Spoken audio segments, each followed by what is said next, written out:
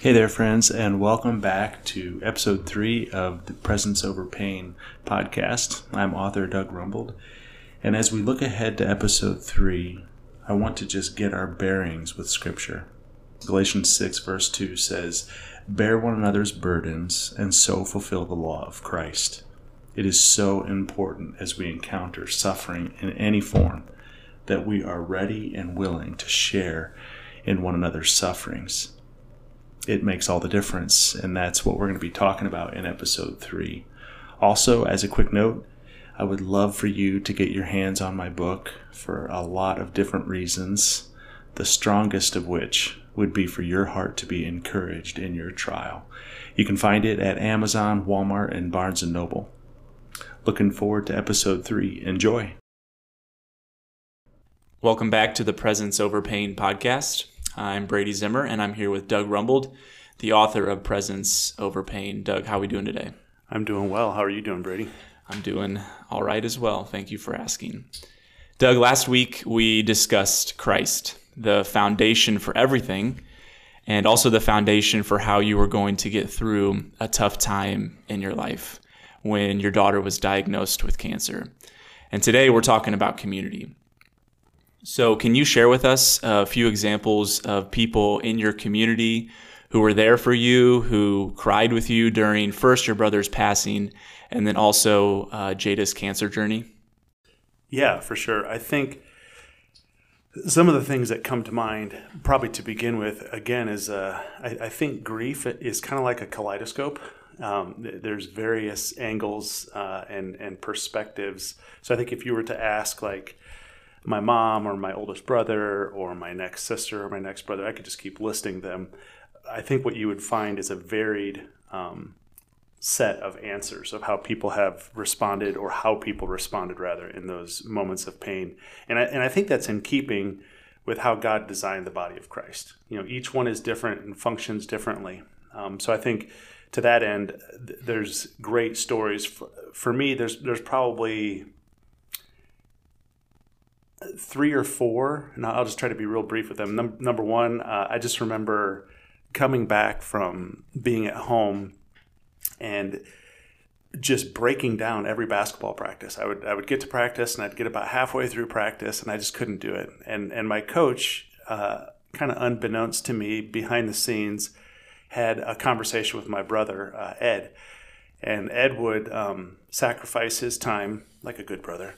And he would literally sit outside my practice, and my coach, I'd hit the point of like a meltdown or whatever it was, and my coach would just kind of dismiss me, and I would go out, or a practice would get over, and I would go out, and my brother would be waiting there for me. So it was a tremendous thing just to have somebody to be comforted by. And my sister served the same purpose.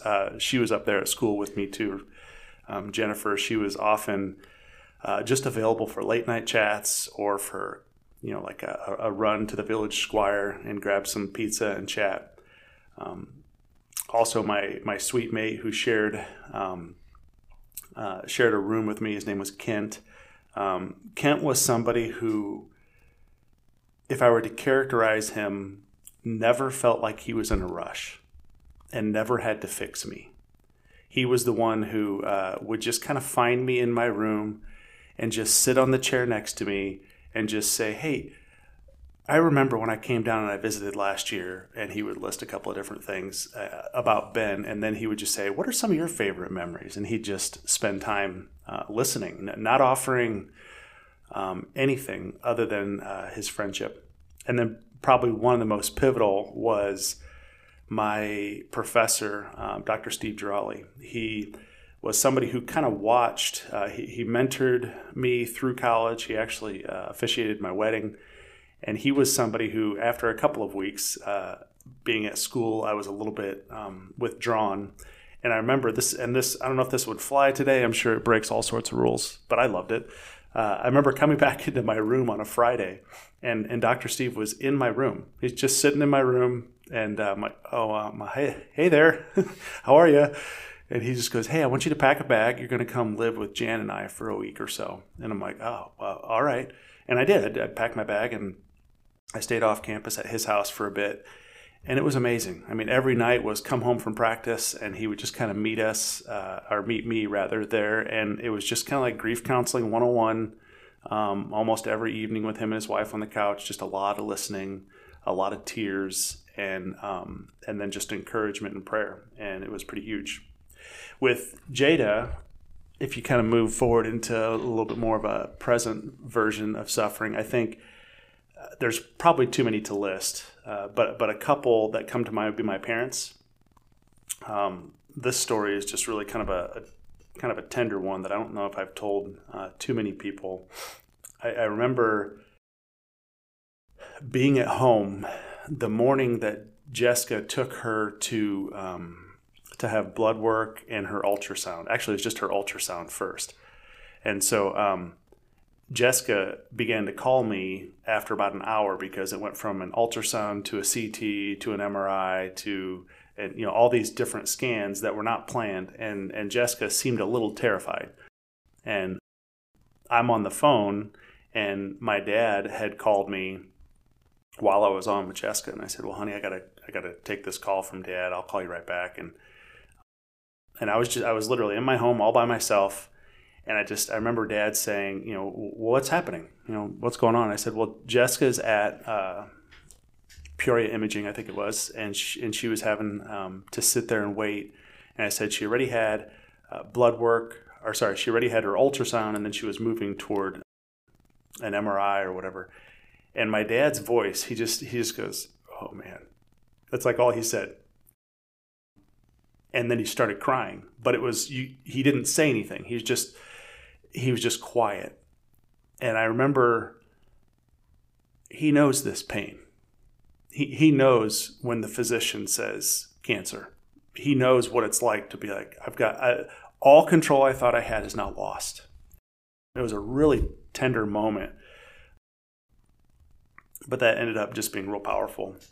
I think my siblings, when everything happened with Jada, were awesome. My brother Ed lived in Slovakia at the time, and him and his daughter, who's Jada's age, made their way back and visited, surprising Jada. That was pretty awesome. My sister Jen at the time lived in Colorado, and it was a little bit of a baby-making factory, so she came out with her daughter, who was Jada's age, and surprised Jada as well, which is pretty huge.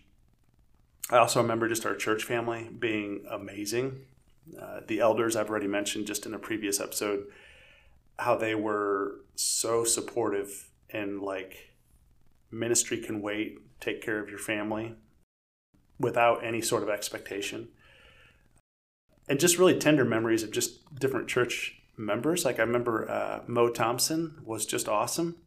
You could kind of set a clock by when she would visit and how long she would visit, but she would bring a book and she would sit Jada on her lap, and she would just say, hey, Dad, why don't you go take a walk? Why don't you just go get a little bit of a break and a breather?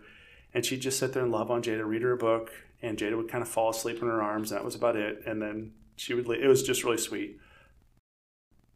I was a youth pastor at the time, so my students were incredible. Everything from laundry to house cleaning to helping to run errands and babysitting, they were pretty great. And probably one of the more tender stories that I think of are some of my college friends, and Kent was one of them, and a roommate named Dave. I believe it was the night of the surgery, they drove all the way from Milwaukee and Chicago. So Kent came from Milwaukee through Chicago, picked up Dave after they both were teachers, would get off school and drove all the way down to Peoria and saw me in the waiting room and hung with me for about an hour, maybe, not long. Just sat and cried. No words, hardly anything. And then they turned right back around and went back to work the next day. And I was just amazed at the sacrifice that must have been. Yeah. It seems that suffering and hardship can cause isolation, mm-hmm. and it can make us feel a sense of loneliness, right? Being alone. And so why do you think that community is essential when it comes to life in general, but specifically when it comes to suffering? Why is community essential? I think probably one of the reasons it's essential is, and we've talked about this before, but sin itself has this like inward curve. And anything connected to sin, I think, can have that same isolating inward turn. So there's the personal inward turn of like, oh no, my suffering is so great and people don't know what to do with me, and so then I have to be able to manage that, and that can lead to isolation. But really, if we're talking community-wise, isolation happens because people don't know what to do with you. People are like, oh, so when I said, how are you? And your answer is horrible, you don't know what to do with that. I mean, think about on a typical day when you bump into somebody and, hey, how you doing? I mean, even the beginning of this podcast, how are you? I'm all right. Like, number one, we wouldn't know what to do if someone said, actually, I feel like I'm in the pit of hell this morning. Oh, well, be warmed and filled. I've got an appointment I got to get to. Like, most of us don't know what to do. We get uncomfortable. But the reason community and suffering is essential is simply because that inward curve, I think, leads to isolation and then desolation. Like everything feels flat. You feel like you're in a barren wasteland, a desert. We need others with whom we can process our joys and sorrows. It reminds me of 17th century essayist Francis Bacon. I don't really read 17th century essayists often, but I came across this quote, and it has stuck with me for years. He says this: "Those who lack a friend in which to unburden their heart become cannibals of their own hearts." Isn't that powerful? And to be able to share openly with one's friend, I love this, it redoubles joys and cuts grief in half. So there's a sense where community, as a place of, I can let somebody in to both my joys and my sorrows, is really what's most needed. We were never designed to go it alone. And I think this quote just really points to that. If I can't unburden myself, then all the burdens sit on me. And if all the burdens sit on me, then I'm going to have to be the one who learns how to parse through them. And we all know how helpful echo chambers are when you're the only voice that you're hearing. It just doesn't help. But I love it redoubles joys and cuts grief in half. Think of a celebratory thing that you've experienced. And the first thing in your mind is usually not, how can I keep this to myself and hoard all the joy? The first thing that comes to your mind is, who can I share this with? And somehow, we don't think the same of grief or hardship, do we? We don't often think, who can I share this with? But if you look all throughout the scriptures, you see this idea of like, who can I invite in? Not like a willy-nilly, lack of discernment, whatever, but more of who can I invite in? Because this load is far too great. Yeah, I think the flip side to that, if I can get in the mind of somebody listening, or even my own mind at times, is but community, or at least the community I have been in, hasn't always been helpful. And so you write in chapter 5 that Jesus inviting 3 of his disciples into his suffering, the fact that he did that, they exactly weren't much help. Right? They fell asleep in the garden. And so if that's true, and we see it not always being maybe ideal or what we were hoping for, what would you say to someone who has been hurt by the church, or who has had a bad experience in community, who has gotten to the point where they say, I don't really want, and I don't even think I need others? Well, I think aside from saying you're wrong, I would actually, just to rewind that a little bit, I have an answer, but I want to hear from you, because I think one of the first things that is really common these days in terms of, and we've talked off air about this, but the idea of deconstruction. And deconstruction just being this, like, I'm going to piece apart every little bit of my faith and then kind of remake something that works for me. Not necessarily a bad thing. Deconstructing is a challenge and argument for integrity. But overall, when I think about this idea of, okay, the church hurt me, and now I'm done.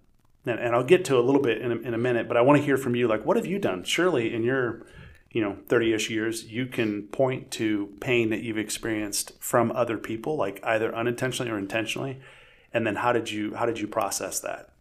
Yeah. So knowing that you were going to turn this back on me and ask me, I just made 3 quick notes. So the first one, when I think of church hurt, unfortunately, I think of all the pastor scandals that we have seen in the news over the past few years. People in positions of leadership just outright abusing that power and abusing their leadership. Unfortunately, the way that we, and people may disagree with this, but the way that we do church, if you can put that in quotes, attracts leaders who love power, who love control, who love to be seen every single week on a stage. And a lot of churches run their 501c3s like a business, which makes their pastor a CEO. And I don't have anything against businesses and CEOs, but for the church, I think that we have to rethink this. And if I can speak to our context here, that's why I love our model here at Northfield. It's a shared leadership team. With that being said, though, that doesn't mean that we're immune to that, right? And that church hurt isn't still happening here. But I do think it helps. And so we have to see the church, as the body of Christ, where no one gets special privileges and no one is more important than the mission. And I think this leads to an open and honest and vulnerable community. So if you're listening to this and you're in a position of leadership at a church, be aware of your actions, be aware of your words, be aware of how you carry yourself, be aware how you lead, so we don't continue this cycle of people being hurt by others in positions of power. And so maybe more specifically to your question, leadership aside, hurt can happen just within the church from anyone, right? Someone says that really unhelpful, maybe ignorant comment during a small group time, whether it was intentional or not, or whatever it may be. I think of Philippians chapter 2 when Paul encourages the church at Philippi to count the interest of others more important than your own interests. And I think it's so simple, but it's so profound. And don't you think, just to jump on that a little bit, don't you think that the count your own interests, I think one of the poor ways that that's been taught is, never have any regard for your own. Yeah. Which I actually disagree with. I mean, the whole concept is placement. Yeah, you're still going to have your own interests, for sure, right? And that's normal, and that's good, that's healthy. But yeah, to count others' interests above yours is the key. And so yeah, I think that has to be our reality.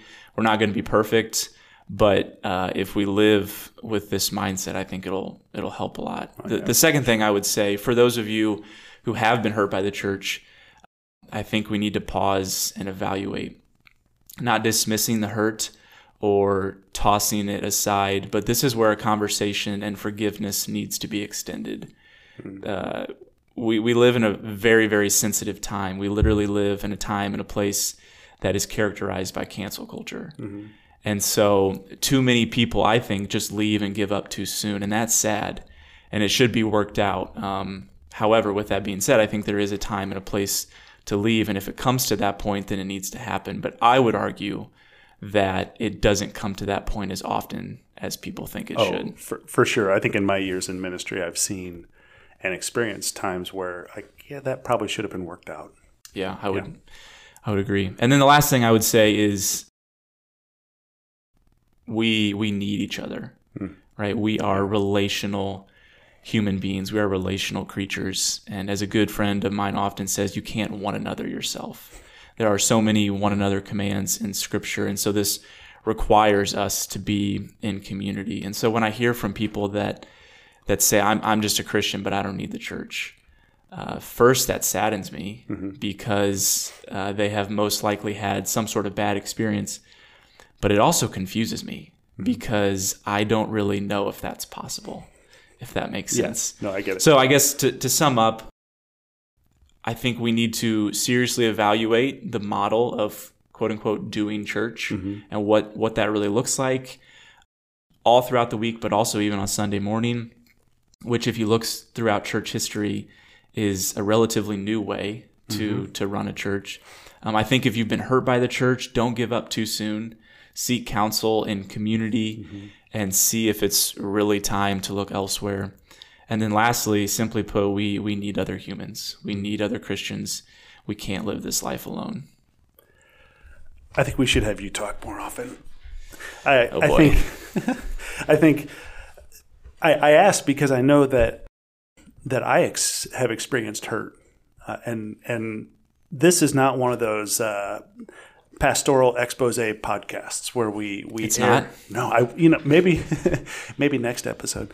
But I think overall, I have endured great hurt by the people I pastor. I really have. And for those of you from our church who are listening, I would just say this, and I've inflicted great hurt, right? This is, I'm not innocent at all. I think the road toward maturity in Christ, my maturity particularly, is paved in large part with my sin and failure covered by the blood of Jesus. And so to the one who's listening, I think I would say, if you want to throw away, similar to what you're saying, if you want to throw your faith and exit the church based on an interpersonal interaction that you had that was poorly handled, I would just say wait. Take stock of what sort of Christ is being constructed by your experiences, by your emotions. I think often when hurt or emotion is kind of the brick and mortar of our faith, we find that the construction is less than good.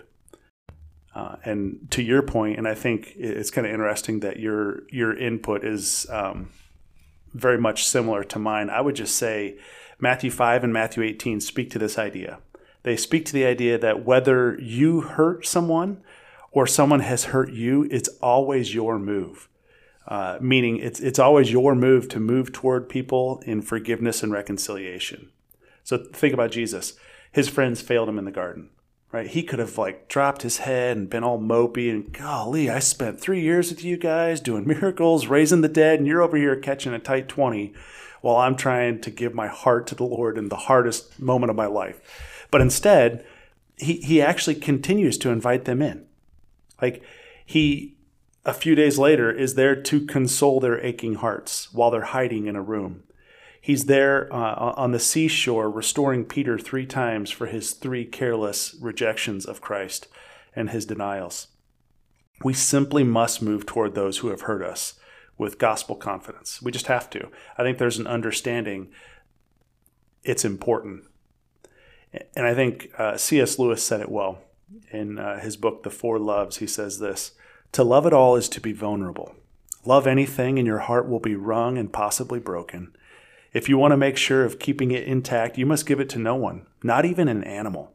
Wrap it carefully around with hobbies and little luxuries. Avoid all entanglements. Lock it up safe in the casket or coffin of your selfishness. But in that casket, safe, dark, motionless, airless, it will change. It will not be broken. It will become unbreakable, impenetrable, irredeemable. To love is to be vulnerable." And I think that's such a powerful picture of our need for other people, particularly when it comes to people not saying the right things in suffering or people not doing the right things in suffering. Give a little latitude. Yeah, that's good. And I think maybe that'll kind of lead us into our last question. Do you have advice for other pastors or church leaders thinking specifically of life outside of Sunday morning? What does a healthy church community look like, especially during times of suffering? What advice would you give people, first in positions of leadership, but also maybe just the church at large? Okay, so it's a great question because I think it gets to what you said about our model for doing church and special treatment and all the like. I have long felt that the way Northfield has handled things is pretty great, because what it does is, and it doesn't elevate a person. So think of it this way. JD gets sick. The elders come to me and say, we're going to give you a 5-month paid sabbatical. Now that's probably not common knowledge. They didn't make a huge announcement to the church hey, this is what we're doing for Doug, but they did it.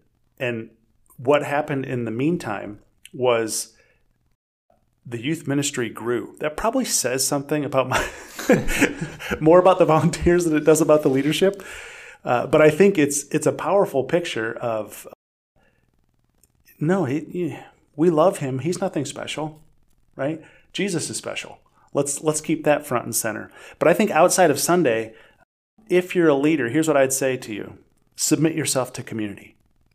I think one of the strangest and hardest things to do in my position, in my role, is to say, I'm going to be in a life group and I'm going to air my dirty laundry.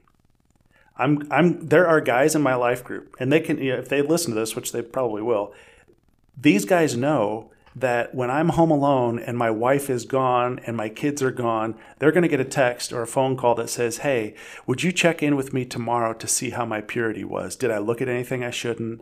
Was my integrity high? And I want you to ask me those questions. So there are guys in our church who probably know things that obviously I'm not making available to the wider church, but to a trusted few who understand that there is forgiving grace and there's empowering grace. And their job in community is to help administer both. And I think that's a critical aspect that we often miss with community. So, pastor, submit yourself to the community of your church. Number one, the humility that it shows will actually bring about a depth of authenticity that the watching world is like, oh, wait, that's actually awesome. You know, the other thing that I would say, number two, is don't always be the one who leads. You know, if you step into a room and everybody kind of turns to you and waits, and then you always speak or you always offer something, you may be missing some pretty tremendous opportunities for growth and sharpening for those in your flock. In terms of like healthy church-wide community, you asked, what does it look like? Real simply, it's a lot of people who get it wrong, make it right, and try again. It's people who are committed to that process. Most basically, I would say they are present, particularly in suffering, because that was the question, like how does this look in suffering? I think they are present without needing to fill the space with trivialities, like, how do I want to say this? God won't give you more than you can handle. That's a load of crud, right? Actually, I'm drowning most days if I look at my own strength. So they're not there doing that. The other thing that they're not doing, hopefully this doesn't come across sharp, because I think my wife would agree with me on this one as we've talked through these things. Because as I aged up in marriage and the Lord matured me, one of the things that she just gently would point out, like, hey, I don't like your comparison comforts. What do you mean? You finish a statement of going through something hard or something that you're experiencing that's difficult, and then you'll say something like this: well, at least I'm not a starving kid in Africa. Oh, or at least I still have two parents at home. And then you begin to add these little things that basically try to frame your suffering as not as bad as someone else. And it's like a self-canceling statement. It's the way that I began to see this play out, that I thought, okay, this is important, is when I was a youth pastor and I would have a student come to me and they'd be broken and falling apart. And after a few questions, we begin to learn, oh, it's because they broke up with their girlfriend after homecoming. And then a little bit of me would kind of chuckle and be like, dude, you're going to get over this. Trust me. Like, in a few years, you probably won't even remember her name. But in reality, what I began to see was presence matters. And I don't mean like the presence of God in the sense that we're talking about with the book, but I mean like the present situation matters. Like, this is the biggest deal to him right now. And so my job in shepherding and loving and relating and being a healthy church member is to be in that biggest moment with them without trying to compare it to something else, without trying to say, well, just think about when God gives you a wife later. God may not. So I'm not going to provide a comfort that God doesn't even give. And what I'd rather do is point that person toward Christ and his sufferings, not comparing his sufferings to what somebody else is going through, so that way he can, somehow have a better coping mechanism. And then I guess I would just say, more than anything, what the world appreciates is an authentic Jesus-centered faith. More often than not, the people that I have conversations with who are not followers of Jesus and then come to Christ, they came not because of a compelling or convicting theological argument, usually. Now, that does happen, but usually they don't. They come because of a person. They come because someone was bringing a meal when they were going through a hard time. They come because someone watched their kids when they lost their job and they just couldn't hold their house together. They came to Christ because the people of God chased after them and loved them in a way that was powerful and tangible and reflective of the image they bear. And I think some examples that I've seen of this are like, it's the authentic nature. So I think through in our church, our small group ministry, missional community ministry, whatever you want to say, we call them life groups. And in life groups, I have witnessed, and this is awesome, but I've witnessed where there's been like live,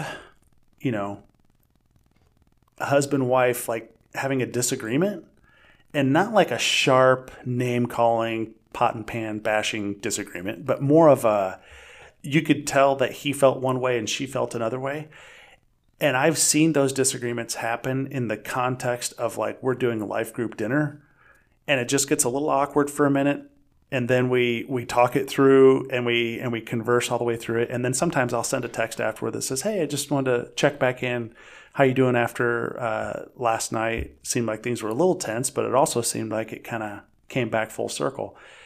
And usually what I find is other people in that community will offer, even that night or later, will offer encouragement or sharpening or help of some kind because they witnessed that, because it wasn't hidden. And then all of a sudden, what used to be something that was in the dark is now in the light, and you're starting to see real transformation happen. I think that's authentic. I think that's what the world needs. That's what the world wants, is not a cut and paste Sunday morning experience, but a lived in.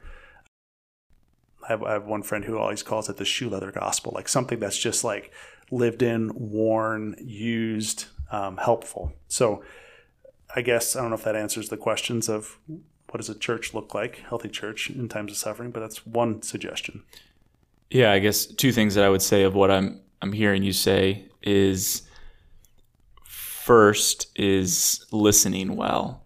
And I think it's been said, and we've both talked about this in our current moment, we need the ministry of the ear more than the ministry of the mouth. I think that's such a powerful statement. Yeah. Yeah, and that's not to say the mouth is 0% and never, right? We still need to speak truth and speak into people's lives. But especially with younger generations, I think that we are in a place where we need to learn how to listen and learn how to listen well.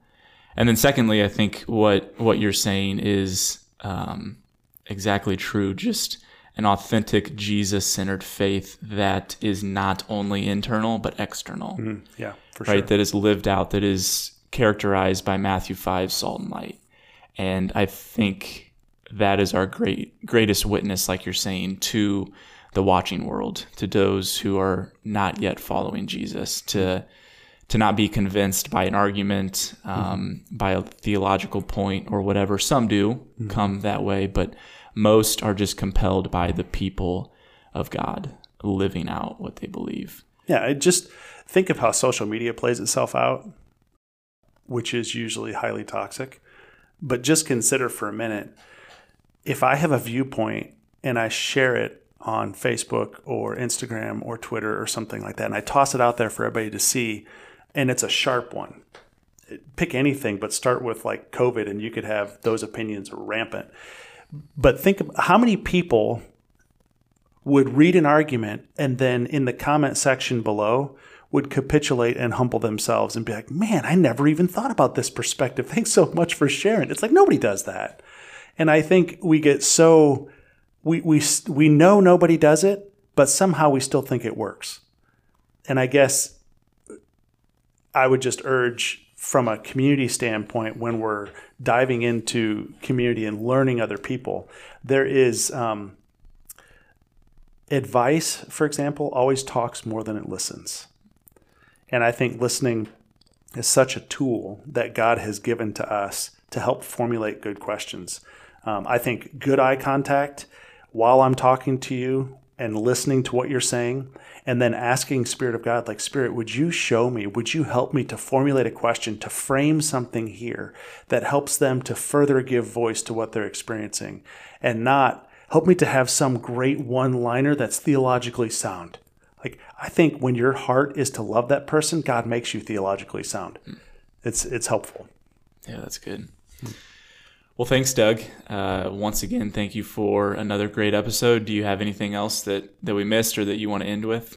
The audio got messed up there just a little bit, but in response to Brady's question, I would just say this. 2 Corinthians 1, verse 3 and 4. Blessed be the God and Father of our Lord Jesus Christ, the Father of mercies and God of all comfort. And here it is, who comforts us in all our affliction, so that we may be able to comfort those who are in any affliction, with the comfort with which we ourselves are comforted by God. You cannot be for others what you do not possess by experience and encounter with God by His Spirit.